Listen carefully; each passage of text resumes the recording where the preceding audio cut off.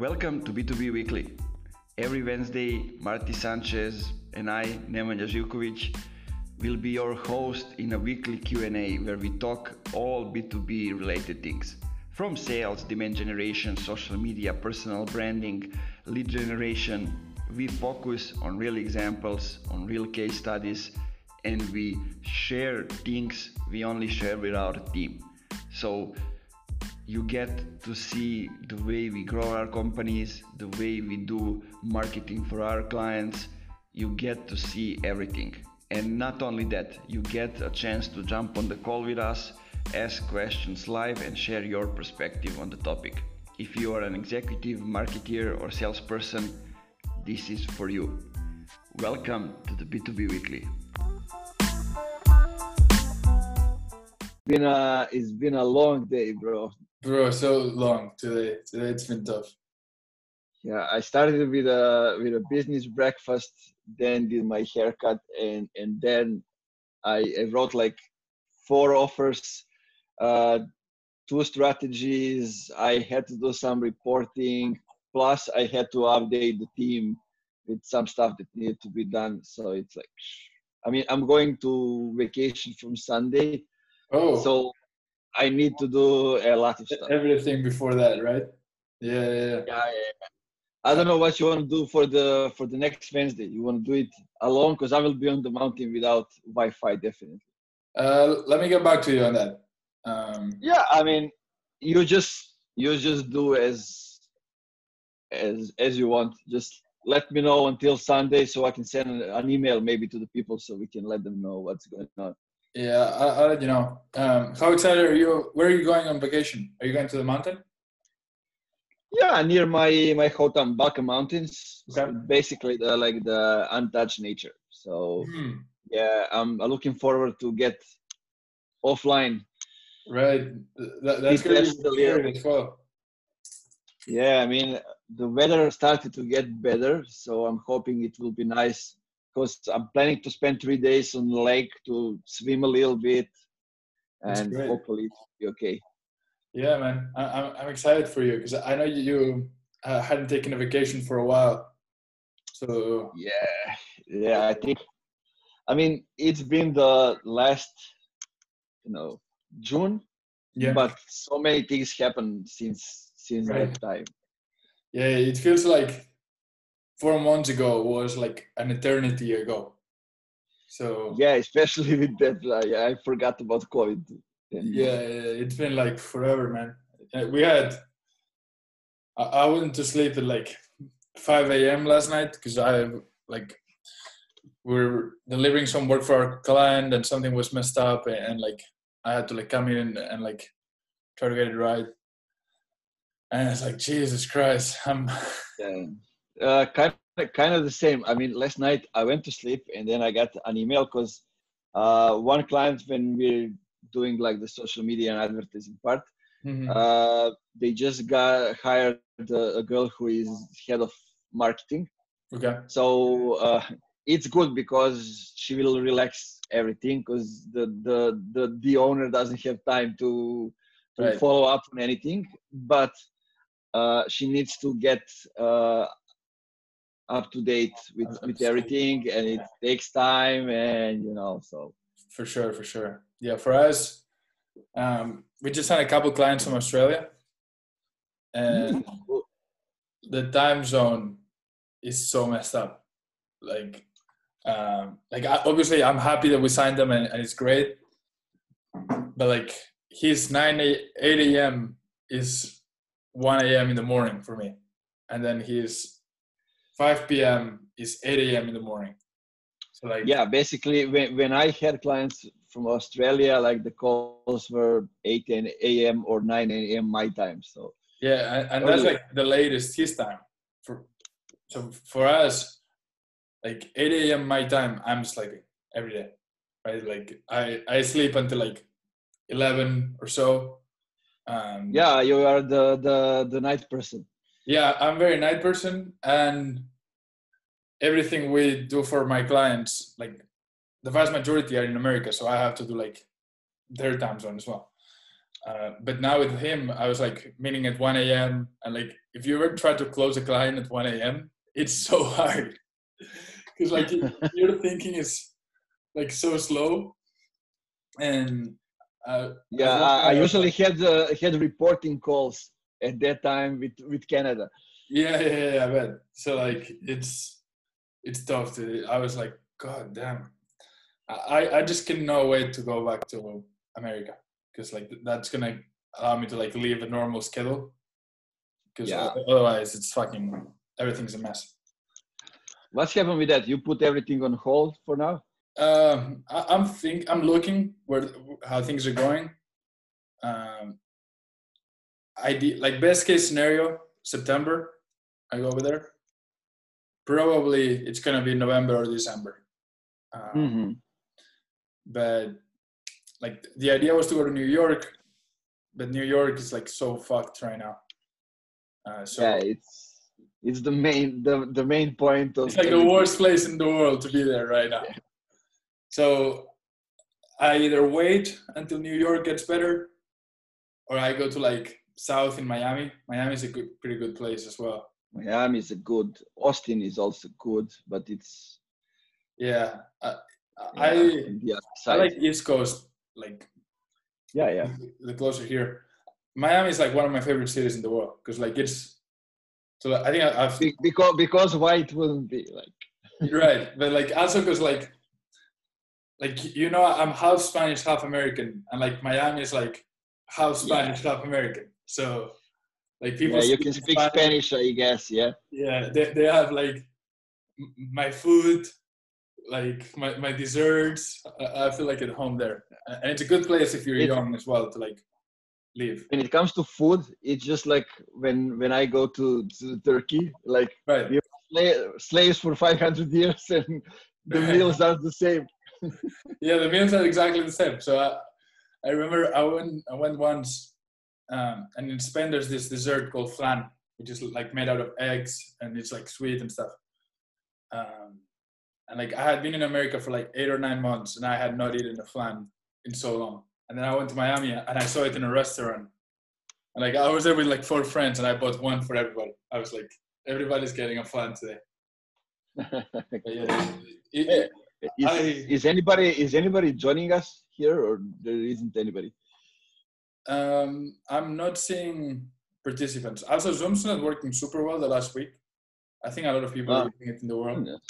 So I sent an email, but I saw only 2 people like clicked on anything. But I mean, they're already subscribed, so who knows? Yeah. So I remember you wanted to talk about LinkedIn and Facebook ad targeting. I think this is more of a you topic because I'm not very good with. Yeah, there were some questions people ask if we can talk a little bit about it. Yeah. I mean, basically, when it comes to Facebook advertising, like the targeting, especially, we need to. From what I'm seeing working is like not going very broad. B2B means that you are going after the decision maker CEOs in one way, and in another way you can go and target people who will actually use the software or the app, if that's the question. But how I see it, one thing that's working the best is going after the roles in the company, not going after interest. So like the CEOs, CMOs, COOs, it all depends who are you targeting. Yeah. Those kind of people, and going with ads there, like more like news, something that is consumable. Mm-hmm. And the best size of the audience that works is like from anything from 30,000 up to 120,000, something like that. That's something that's not very, very broad, but it still have enough people that you can work with. Mm-hmm. And in some cases, you can narrow it down based on some of the interest. It just goes a long way, and it works great. I mean, people are going after using retargeting mostly, because retargeting is cheap. But in my opinion, like Facebook ads are really cheap, and when they're really cheap, you can go after targeting like the broader audience than just the ones who are visiting your website. Yeah, we've been running. I think the only like Facebook ad campaign that we're running a retargeting campaign for one of our clients who has like a community for agency owners. Like he sold an agency, now he's coaching other agency owners. We have a community. It's really good. And we are running a quick retire. It's very like small budget. Like we're playing, I think, with like $300 a month. It's more of like to test things up. And I offered to do it myself because I wanted to like try as well. So he was like, I don't care how it performs. If you want to try, here's $300 and you can learn on my money. And I was like, sure. Yeah, let's do it. And we ran a retargeting campaign that was pretty solid. It just, we didn't have enough. I'm letting somebody in the. We didn't have enough, like a broad range of people to go and retarget. So we were retargeting everyone that had read an article or visited the website. That's cool. If you want to go specific, that can work well. And if you have traffic on those pages, like you can go after specific people depending on the topic. Yeah. So we had traffic. We just didn't have enough to like run a big retargeting campaign through that. Because everything had been organic so until that point, and the numbers looked really good. Like we were retargeting. I think we needed a 1% like close rate from the email list to break even, and we usually average like 10 to 15%. So it was clear that campaign was going to do well if we were able to do it at a larger scale. Then we tested a lookalike, and the lookalike performed really well in terms of like cost per click. I think really well. You might tell me that that's wrong, but it was like at 40 cents per click, which I think is pretty solid. Yeah, that's cool.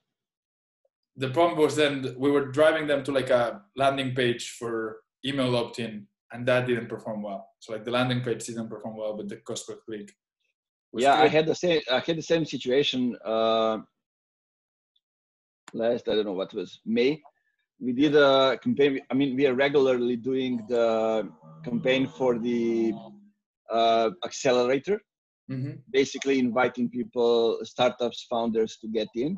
Yeah. And this time I went deep into analyzing. I mean, first 3 times we had great results. We had more than 50 signups each time. I mean, it's Serbia, Balkans, so there are not that many startups. Right. So some of them are even not startups, but they think they are, but it doesn't matter.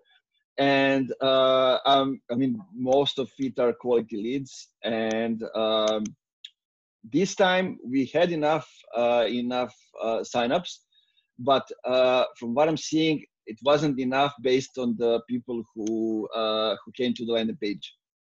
So we had a huge gap over there, and for the first time I saw like we need to change the landing page. What you said, it's important to analyze everything, each step, and see where people are dropping off. Right, because the other issue, and you're more expert of this than I am, but I was thinking maybe it's not just the landing page, it's the quality of the traffic that we're driving there. You know, like, because with the lookalike, I'm hoping the lookalike's right, but I don't know how to see what we're actually going after. You know what I mean? It's a bit confusing. It's usually it's the right audience. If I mean, it all depends what was the sample that was used to create the lookalike audience. If the sample worked great, usually it's great. Basically, Facebook works like that. If you go after traffic campaign, he will get people who are already clicking and going to the website. If you're going after conversion, he will find people who have already filled out the forms before. Right. Basically, that's and people are making mistakes when they are like using one campaign, trying to do 2 or 3 different things in one campaign. You just need to get to one and go with it. Makes sense. How do you decide? I'm guessing most of the stuff you're running in terms of advertisement is on Facebook, but like, when do you ever like propose, I think they should be run on LinkedIn versus Facebook? It all depends. I'm looking at the budget. I think they need to have a bigger budget to get back the costs. Right. What's the budget? Because the costs are much larger. I don't know, like I didn't try it, so it's all based on what I'm reading and what I'm seeing. So I can just say it from that perspective. But from what I'm seeing, if you don't have like revenue that's going like over 10K or something like that, there's no use to doing it. Yeah, I asked what's his name, Chris Walker, the other day, like what's the average cost per mile, CPM, on LinkedIn. And I don't want to get this wrong, but he mentioned, let me check. I asked him for a ballpark, and I said there's a lot of things, like there's a lot of different factors that can like drive that up and down. But do you have a ballpark for CPM on LinkedIn? And he said a minimum of $60 per CPM, and usually between $80 and $120 for 1,000 views. And I was like, you definitely need, one, a larger budget, and two, a service or a product that is higher ticket, right? Because otherwise it's not going to make sense. And it's also important what you are doing over there. I saw some ads, and most of them are just using the copy, which is the same as the start of the blog, if they are promoting the blog. Or if you're paying $80 for 1,000 views, motherfucker, write good copy. You know what I mean? Like, I mean, write at least a custom one. Right. Yeah. But like, that's something that like brands need to like understand. Like, for example, in terms of distribution, right? Distributing an article that you've written, like LinkedIn's probably not the place for that at that CPM. Yeah, I think probably the case study would be the best thing over there, or maybe something that's created like the news, something that's consumable but can give you exactly the right information that you need. Exactly. Yeah, and maybe like for a retargeting of like you have an email list, you can upload it, create a custom list, and then you're retargeting them with something lower in the funnel. But it seems like for cold awareness, obviously depending on the product you're selling and the ticket, but $80 to $100 of CPM it's going to be tough to make the numbers work. But that I asked that question to Chris because we were reporting our work to a client, and I believe we were working with him on LinkedIn, creating content there, and in the first month of working together, we generated, I believe it was over 55,000 views, right, on his LinkedIn content, which is pretty solid for the first month without having a big audience and all that. And like one of the things that I was thinking is like, how much would this be worth if we were to like if he had spent it on LinkedIn ads to reach the same number of people, how much that would have been worth for him, right? So I asked Chris like how much it was, because I think that's a good way to also like represent how like that they're getting a good value on awareness. Like they would be paying much more if they were doing LinkedIn ads, right? So for 55,000 impressions at, let's just say, the 80,000, the $80 cost per mile, that's $4,500, which is a few times more than what they're paying us. So it's like, that's a good way for like to show the value of organic reach, you know, like to show. Yeah. Obviously, you cannot scale it as hard as you could with LinkedIn ads, but you're getting a great value for awareness with organic. Mm-hmm. Yeah, I mean, I was trying to figure out in the last months. I mean, how long does it take to actually get the return of investment that you are doing for the ads, preferably like Facebook ads, and usually it's like 100 days or something, something like that. It all depends, but I mean, it seems logical because when you hire somebody who is working in sales, I mean, you don't expect him to give you results right away, but when it comes to marketing, they expect you to be a magician and to work something right away. I mean, I don't know if you have noticed, but for sure, marketing became so much harder than sales in the recent half a year or something like that. It's much more complex, and it became harder because people are expecting something that usually they won't expect if it's not marketing. Yeah, today I had a conversation with a prospect. I was on a sales call, and he mentioned, so like one of the things we do is like we do a month-to-month contract. So we don't do long-term contracts. Really? Okay.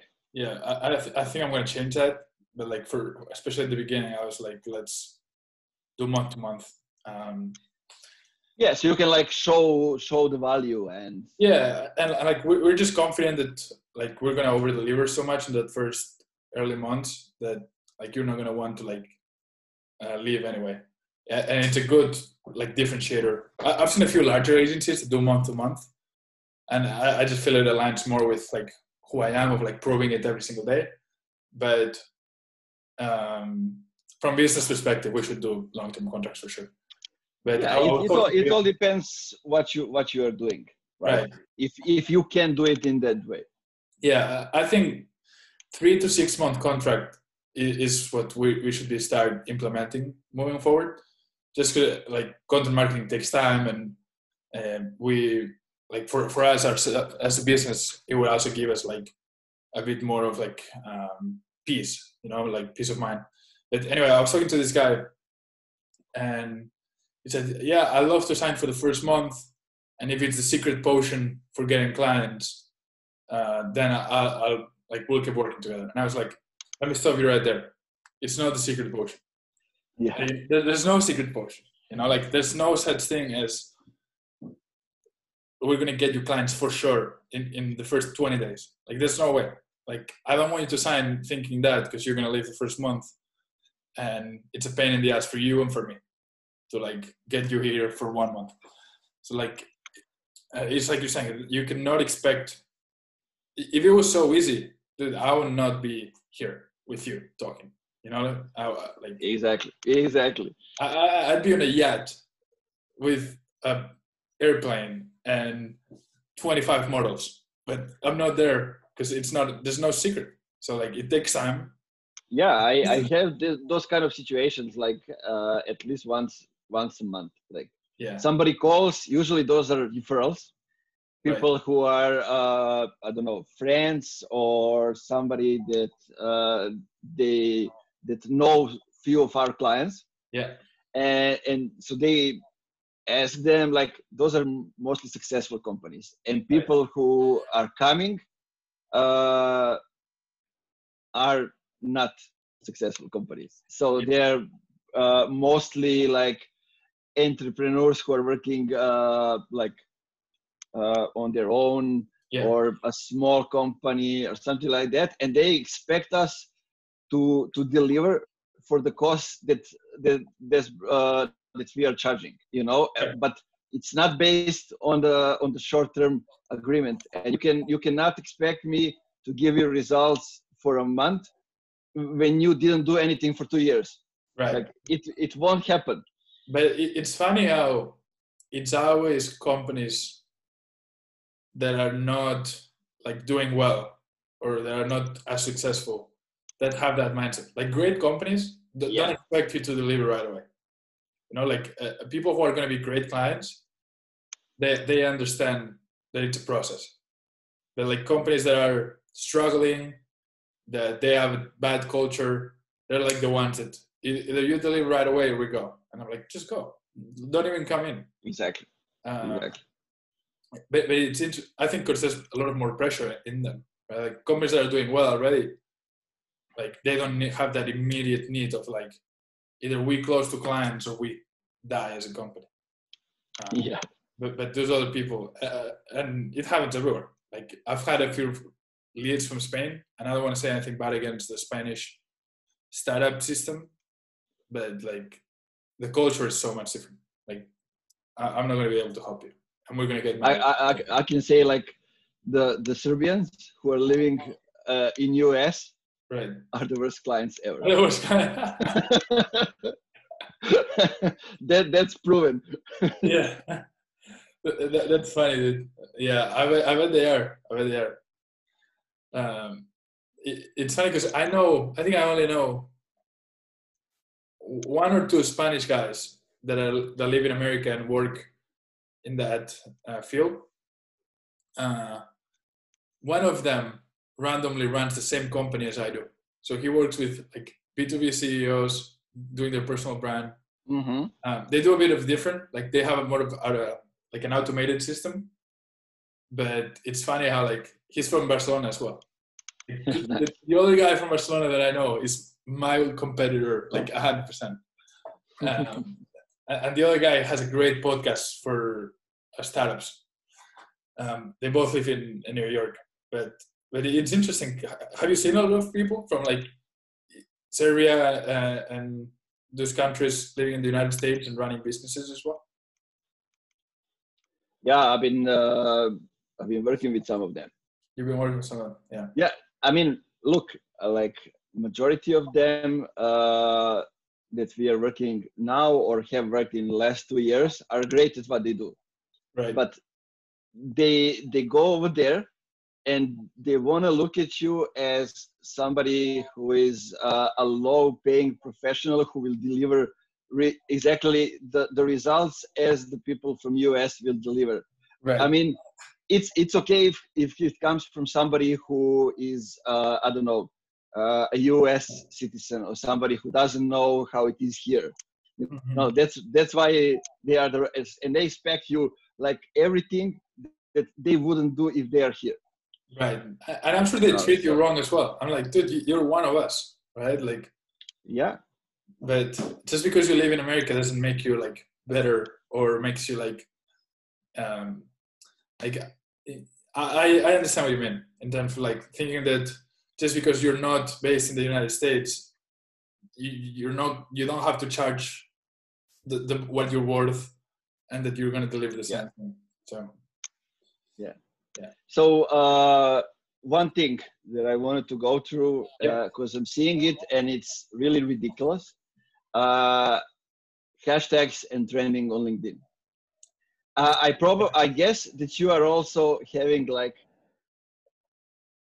maybe not every post, but every second post as trending over there because you are regular in creative content and you are doing it kind of the same way I'm doing. Maybe the methods are different, but it's narrow. You know who are talking about. You are talking about specific things, and from what I see, it's all that it takes to be trending.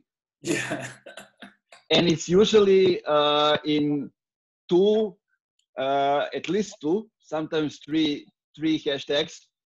Because I'm following some of the things on my company page. So each week I'm trending over there with two hashtags. Yeah. And on the third one, I'm receiving notification on my personal profile. And I mean, it doesn't give you anything. Maybe it informs people that you are trending. I don't know if that's happening at all. I never received anything that somebody is trending. I receive it like once a week, maybe. Yeah, maybe something like that.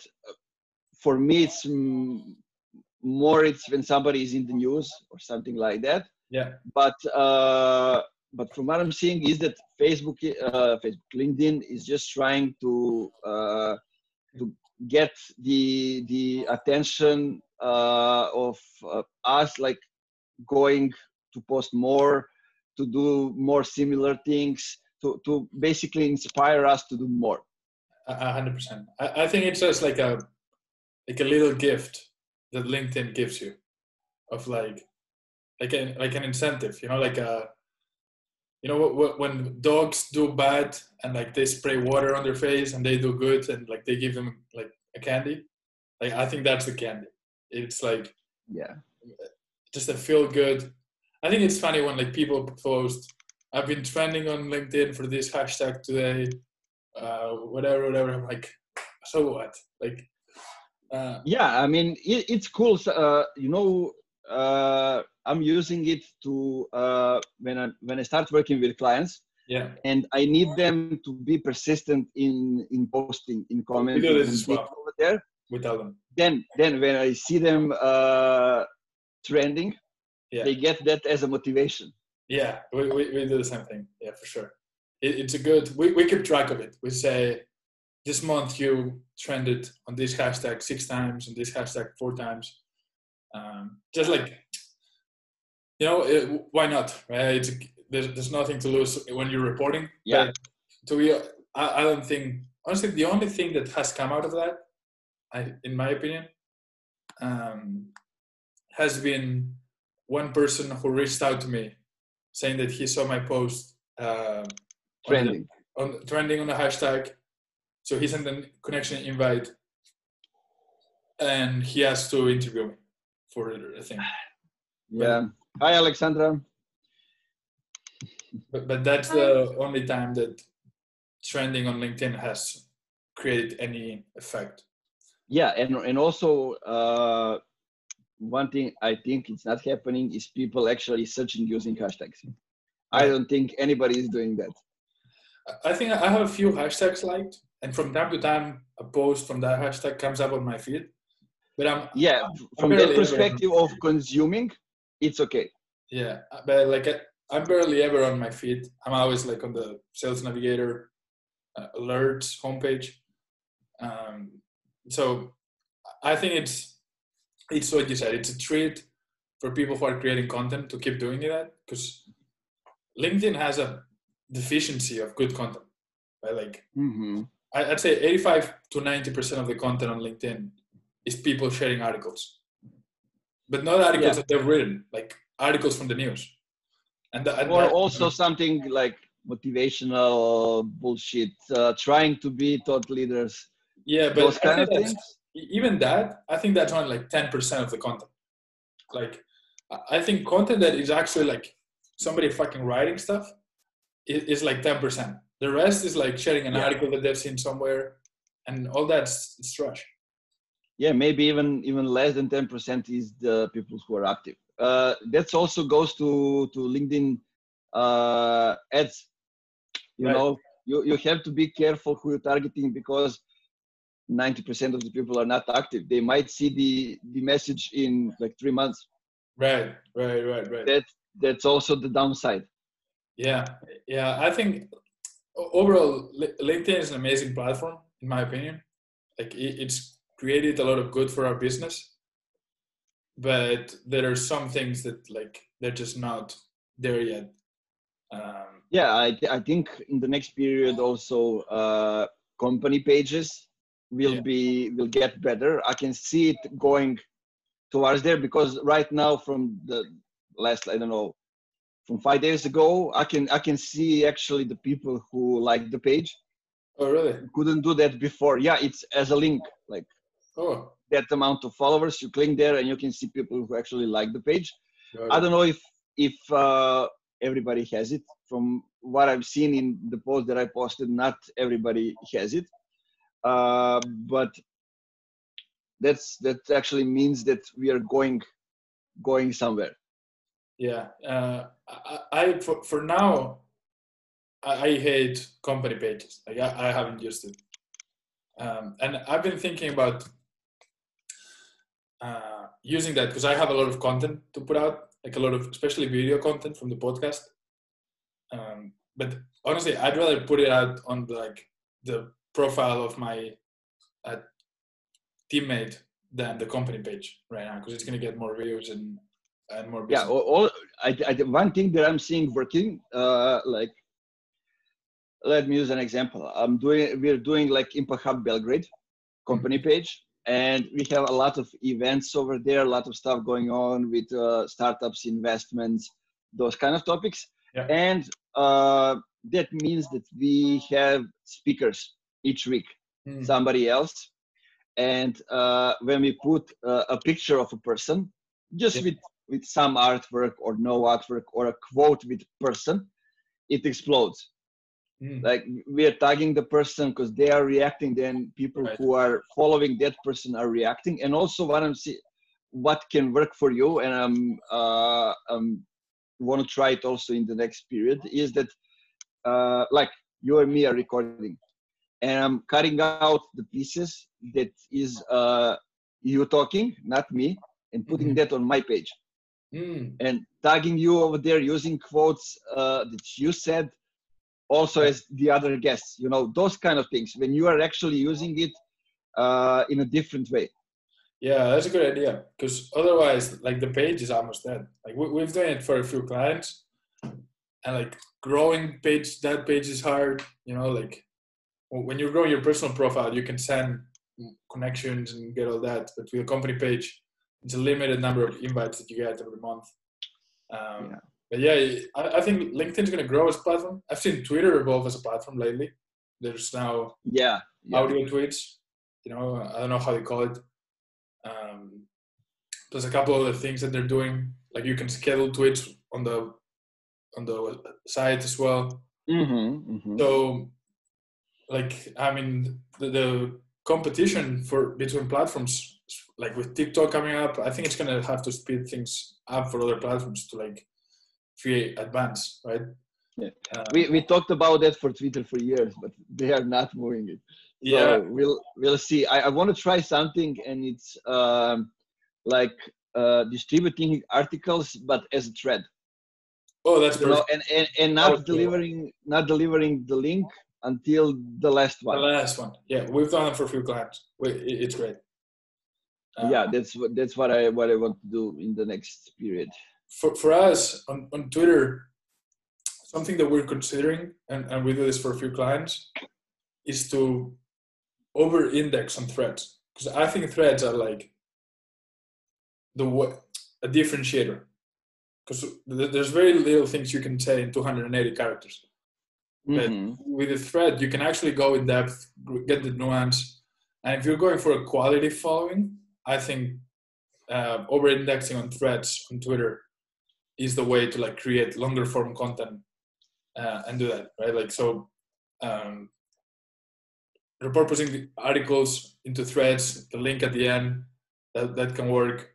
Even repurposing some LinkedIn posts into a thread can work. The connection between LinkedIn and Twitter is very easily repurposable. And it's something that we're starting to do more of, and I think people should, and I've seen a few people do that as well. Like content that it can go to both platforms. And these are but we are also in it for us B2B. What we are also doing, and what's it seems to working. We were just trying it out. Is like retweeting something with a comment, and then taking the discussion to our event, like basically from that thread. And I wanna see if it's possible to create like once in a month chat, like it was a few years ago. I want to see if that's possible to do now again. So I'm gonna try that also. Yeah. Those Twitter chats are great as well. But yeah, I think Twitter is very underrated as a platform. We just want to deal with one of the Starlink companies that I was mentioning. Who they've been following me on Twitter for, I'm not joking, but like 11 months. I think this will be like the 12th month. And we had been chatting, but we never found to like take the next step. And this is something we can touch next week on, like how content is the best way to like keep prospects engaged along the sales cycle and reactivating all leads, both in terms of engaging and staying top of mind with like content creation. So like they saw a tweet, they would like it. Then we would chat in the comment. I saw one of their tweets, I would comment on that. And like 10 months later, after we started following each other, that's when he reached out and was like, I think we should have a conversation. I was like, yeah, I've been waiting for this for 10 months. And then we started chatting, and like we closed them in like 2 calls, right? Like super easy, super. It felt like we knew each other for years because we did. Super cool. So like, yeah, Twitter, I mean, you've been there for a while. You've been interacting. Yeah, I've worked for this deal. This is the deal I've worked for the most, because, but I haven't, right? I just engage with them and created good content and have them engage with me. So exactly. So that this is the great thing that. Right.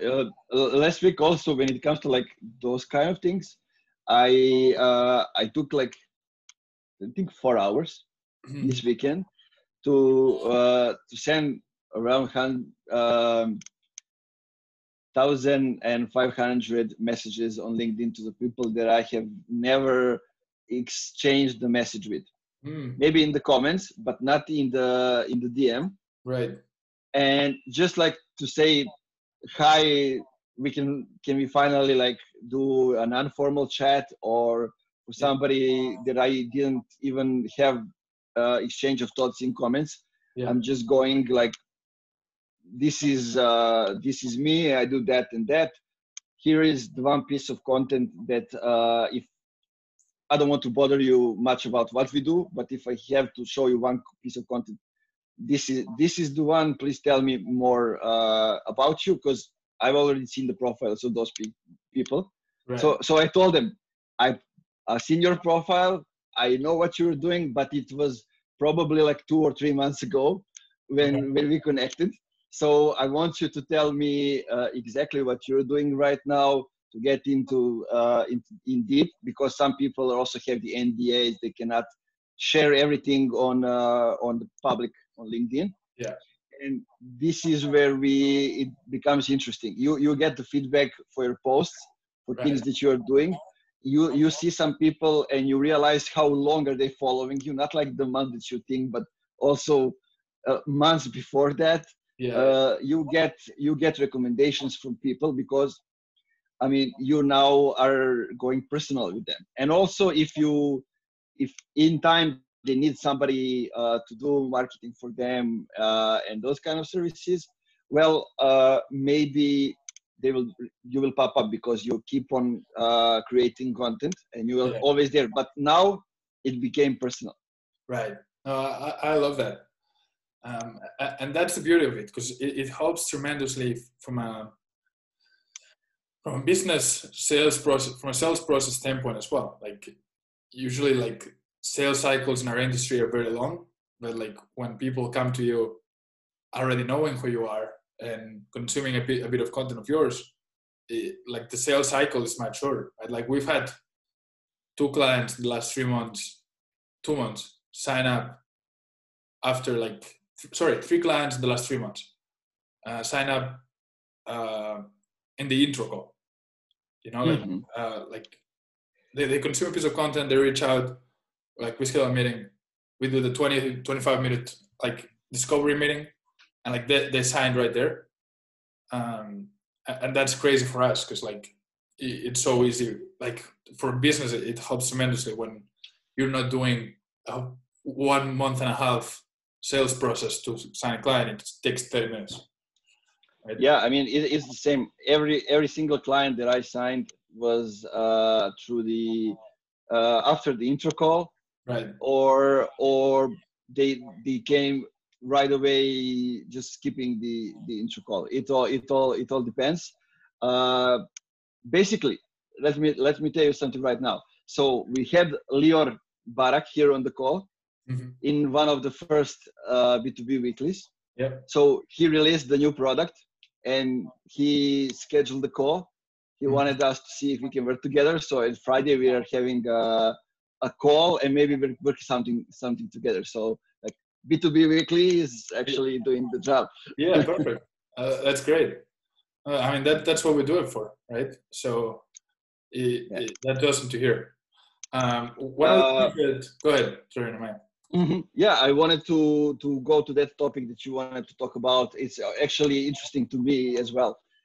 Yeah. So this is what I was going to as well. So I've been seeing this debate a lot on Twitter, and I wanted to hear your thoughts on when you're building your personal brand, especially in B2B, but really your personal brand in any area.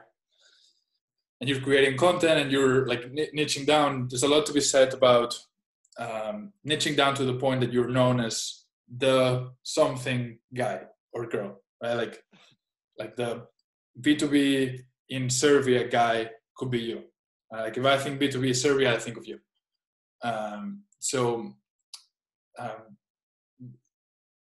There's the debate of whether that's what the objective should be, that you're niche down so specifically and so to the detail that helps you grow a small but very targeted audience, but you can only create content around that topic to be known as that person, or you should open up more areas of your life and not be known just as the something guy, but as Nemanja who does B2B, but also he does this and does that and does whatever.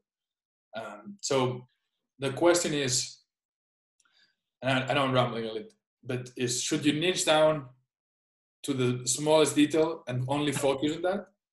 Or should you open up and go for a broader audience and lose some of the targeting, but allow you to grow as a human being as well, to not get stuck in one thing and to be able to evolve as the time goes on? I'm going for going niche and going narrow because I've done it.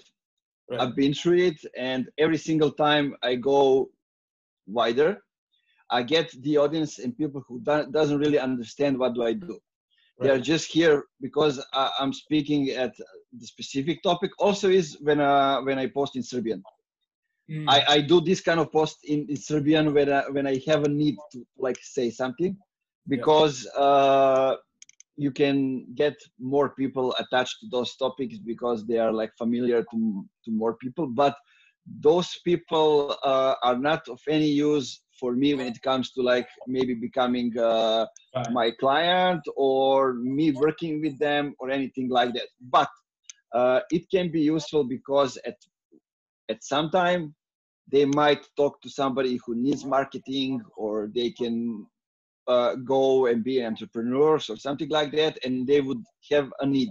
So from that perspective, there's a possibility of doing that. But going niche and going after specific things that it's triggering people reactions, so getting them out of the comfort zone, it's something that is polarizing people, and then bringing you to the top with everything that you're talking about. Right now is like the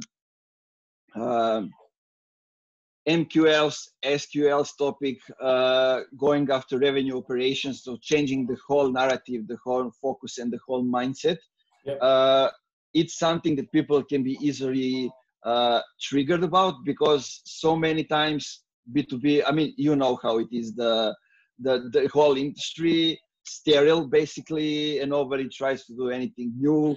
Most of the companies doesn't even have a business development or sales teams, especially like if they are software companies. They just have a guy, the owner, who knows somebody who is getting them projects, at least how it is here in the surroundings. Others are just going outbound, going after leads, and basically focusing everything on sales. And when you try to give them different perspective, it's totally different. And you cannot go here like, okay, I know that outbound can work for some companies, and I know everything is working. It just depends on how much you want to pay for it, how much time do you have. And I cannot say in my post there that something else is working, because then I would be as everybody else. Everything is working. Like I can say this thing is working the best right now, and that's it. You know, that's how you polarize people. Yeah, I think I mostly agree with you. I think niche down, especially at the beginning. At the beginning, I think you need to niche down, because nobody really cares about your life, right? So like, there's very few people that we care of the whole areas of their life. And those people are extremely charismatic, like they're special, they've done something, they're already on top. But like for the vast majority of people, we care about like what they can do for us. And that's the one thing. Like I can help you with B2B content and personal branding. Like that's my area of expertise. However, I do think that while you're niche down, you can and should show your personality and show life stories that don't just relate. Like you're not supposed to be an encyclopedia of B2B. You're supposed to be a human being who knows a lot about this. And then once your audience starts to grow, I think you can expand a little bit more. But even before then, I do think there's areas that can be connected, right? And I could talk about this for hours, but like I love basketball. Like sometimes I talk about basketball in relation to like B2B and personal branding. I don't talk about basketball like the New York Knicks suck, but I talk about like how a story for this area of my life has helped me on this area of your life that you care for. Yeah, you are using some great synonyms. Yeah. In the post. Yeah. So I do think like that is if you can connect them. Like I love hip hop music, and I'm starting to like write songs about like on Saturday nights when I'm not going out, I write like rap music and I record it with a mic and whatever. If I started posting about that, my audience that are B2B CEOs, they would be like, "What the hell are you doing?" Right? Like I don't care about that. I care about how to grow my personal brand. But if I can connect in hip hop, there's something called like the 4-bar rule. So for every 4 lines that you say, there has to be a gift for your audience. So like a metaphor or an analogy or like a pun or something that like makes the audience happy. If I connect that to copywriting and B2B content and say every 4 lines in B2B content, you have to give something, then I'm opening up an area of my life and introducing it to what you care. So I think that's a good way to like introduce other areas and make them part of your story. I think the story is very important. And then finally on that note, I think opening up more areas makes more loyalty it might make for a smaller audience, but the people who care for that are going to be much more connected for you. Like you and I, like we're both in B2B, but there's 1,000 people in B2B. Why are we like connected more than with other strangers? Part of it is because of basketball, right? So like us opening up other areas has helped us connect more loyalty and now do shows together and think about ways we can collaborate. So I think people that relate to those other areas are going to be so much more connected to you than if you were just like the B2B guy. If I can be the B2B basketball guy or the B2B guy who plays basketball, that's I'm giving more to my audience versus just the B2B guy. Yeah, I mean that's also going niche, just using real life examples. Exactly. Yeah. That's it. I mean, I just remember the situation. Like from time to time, I like to like dance it out when I'm stressed or something like that, and I share that video also LinkedIn, right? Because this is who I am. Exactly. You know, and I want clients that know that I'm a cheerful guy. I'm somebody that likes to celebrate wins, and that's not gonna fall down with every first failure or whatever. And because one of the things that we go after in Funky, it's that we go to get back marketing up where it belongs. So ethics, those kind of things, and call out the bullshit. Yeah. And I was doing that on Facebook. There's a e-commerce community of Serbia, and they did like educational course. Yeah. But they created a video. It's basically the same as introduction of the Dynasty, like the series. Yeah. But they looked in a video like somebody was holding a gun towards them and asking them to shoot it. Right. You know, and I just said it. Basically, it looks, you can do anything else. Just photos might be better than this. I mean, it looks like you don't want to do this education. Right. You know, and a guy who is like organizing one of the biggest conferences here in Serbia says like, Oh, and you're calling them out, like being unprofessional when you are like posting videos of you dancing. It's uh, basically, I said that's okay to Yeah. have that perspective, but the difference here is I'm not pretending to be anything else. Right. That's That's just just who I am. who you are. That's just who I am. I love that you say that. Another example of that, and I think personally, I think like the best content creators and personal brand people are music artists. I think that they understand that better than entrepreneurs and marketers by far. So one of my favorite artists is a guy called G-Eazy. He makes hip hop music, and like for the last 10 years, all the music that he put out has been like fast hip hop, talking about like going out to parties and like alcohol and drugs and like this bad boy type of style, right? And then over the last month, he completely switched it, and now he's doing like indie music. Like it's a soft. He's singing. He never sang before, and he completely changed it. And everybody's like, "Why are you like changing your whole style?" And he was like, "Well, that's just me. Like I felt like putting that stuff out." Evolving. Evolving. And maybe I go back to the rap. Maybe I don't. But it's the content that I want to put out.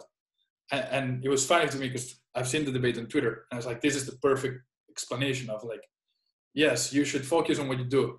But if there's a day that you're like, okay, I don't want to be the B2B guy anymore. I want to be the D2C or like the guy that does SaaS, or I want to be a writer, or I want to be an artist. Then you just make the switch because it's who you are, and you should not let the audience shackle you into the persona that you've built. As long as you stay true to yourself. I've done it. I mean, for 2 years I was in performance marketing, but I saw it's not working. So I said, okay, I need to do something else because my nature tells me to go and do something else. Exactly. So basically that's it. And when it comes to the hip hop music and everything, we can add in some of the next calls also some things. I remember I wrote an article once. It's how Tupac actually changed the music industry. Really? Basically, because when he got out of the jail, he went out and he started recording like crazy. Yeah. So songs after songs after songs. And what are doing people now? Like going singles. Right. Single after single after single. It's just important that you are always there. You don't know which song is going to be a hit. Yeah. You know? Next week you're on vacation, but like the week that you come back, we should talk about like how to get inspiration for content marketing from outside of the business world. So like music, let's do it. Athletes. I think that they're amazing. Like I was watching another guy is, so I have a partnership with a guy in New York that does what we do, personal branding and content creation for artists that make music. And his team goes to like the studios and they record like the artist making the song, right? And like writing it and like talking to the producer and all that stuff. And then they put out that content, and the content often does better than the song. You know, like it just such great behind the scenes content, and it's kind of what Gary does, right? Like have a videographer and all that. So I think it makes a lot of sense to like get inspiration. Also, my ex-boss, he was working with a folk artist from the country back in the days. He didn't want even to say that he worked with her. But at the time, like her husband is an architect, highly educated person and everything, and she gets where everything is going. So they did webinars where she was actually creating songs with the audience. So she was going like writing this down, singing this part. Should I use this or should I go with that? And they were going like crazy. Right. You know, because they were making songs with her, and the idea was at the end to do an online concert. It would be the first one in Serbia, but I don't know, something happened. They got sick or something like that, and it never happened. Yeah, that's funny. So yeah, I'll write this down, and then in a couple of weeks we can touch on that. Awesome, brother. It was a good episode. Yeah, it was cool. Talk to you in like 2 weeks. 2 weeks. Sounds good. All right. Bye, man. Take care. Have a great vacation, buddy. Yeah, you too.